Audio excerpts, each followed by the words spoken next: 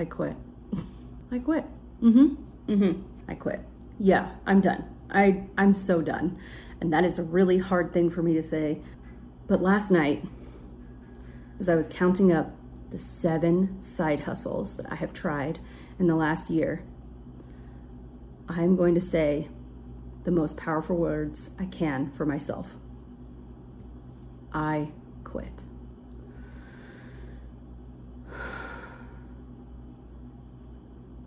I would love to say it's freeing. It's not. It's terrifying, disappointing, makes me want to have a tantrum because for several months I have tried so incredibly hard to make these side hustles equal something. What I wanted to create was a side hustle that became my main hustle. But basically what I'm discovering is that it's just literally that. It's called a hustle, sweetheart. And I talked about this a little bit in my Etsy video, that this right here, kind and gentle word, this is what I'm called to do. To make these episodes every single week, sharing whatever God places on my heart, and to be as real and raw as possible. So let me take you through it.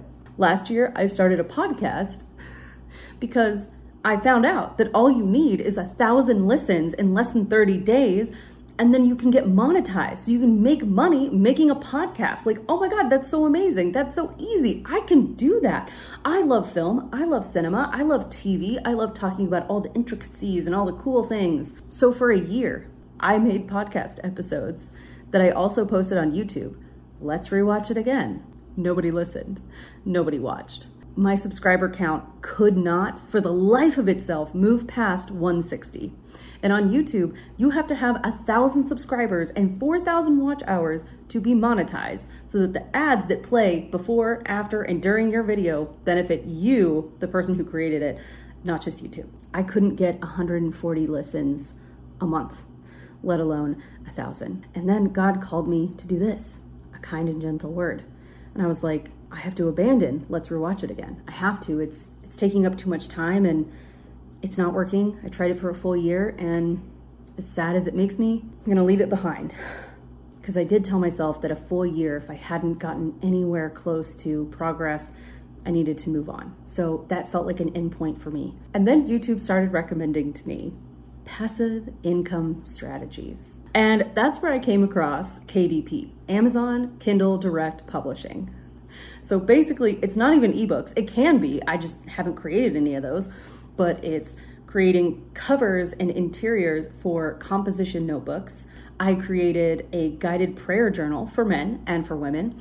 And then I started creating some sermon notes journals.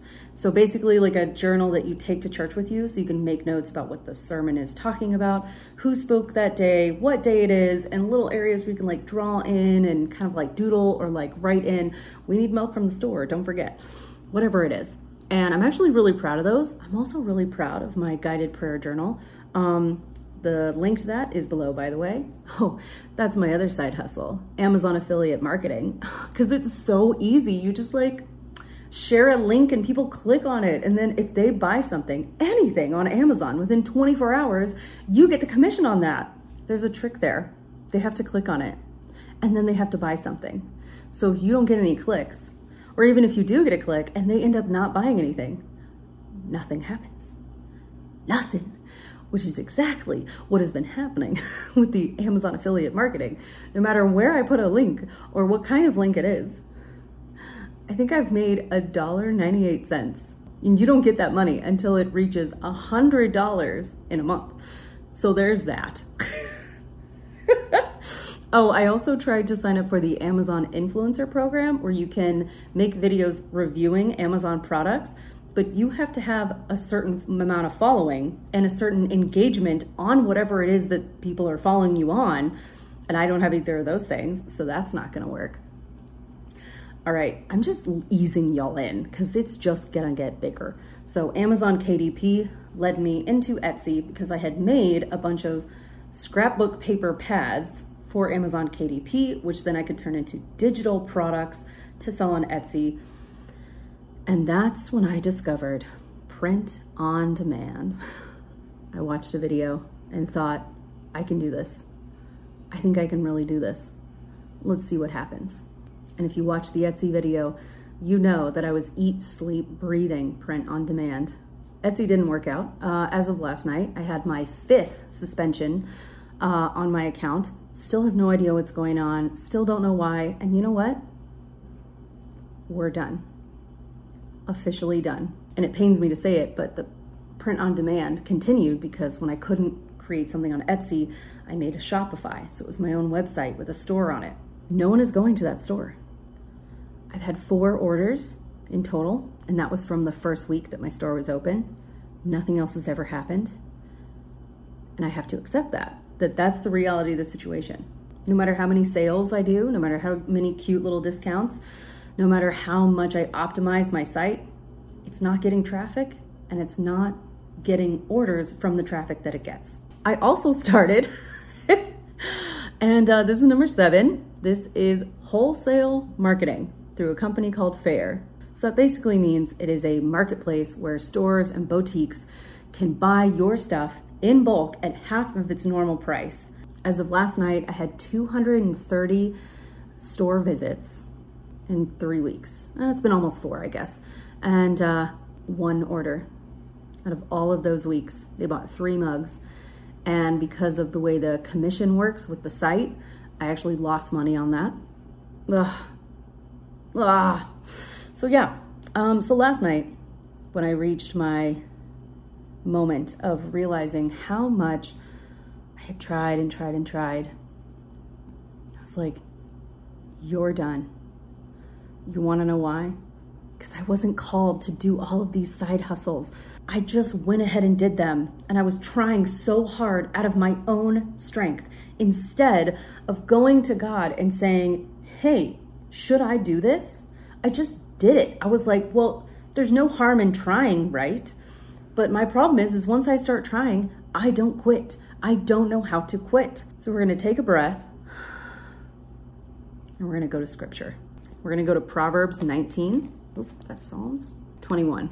Many are the plans in the mind of a man, in the mind of a Jordan, but it is the purpose of the Lord that will stand.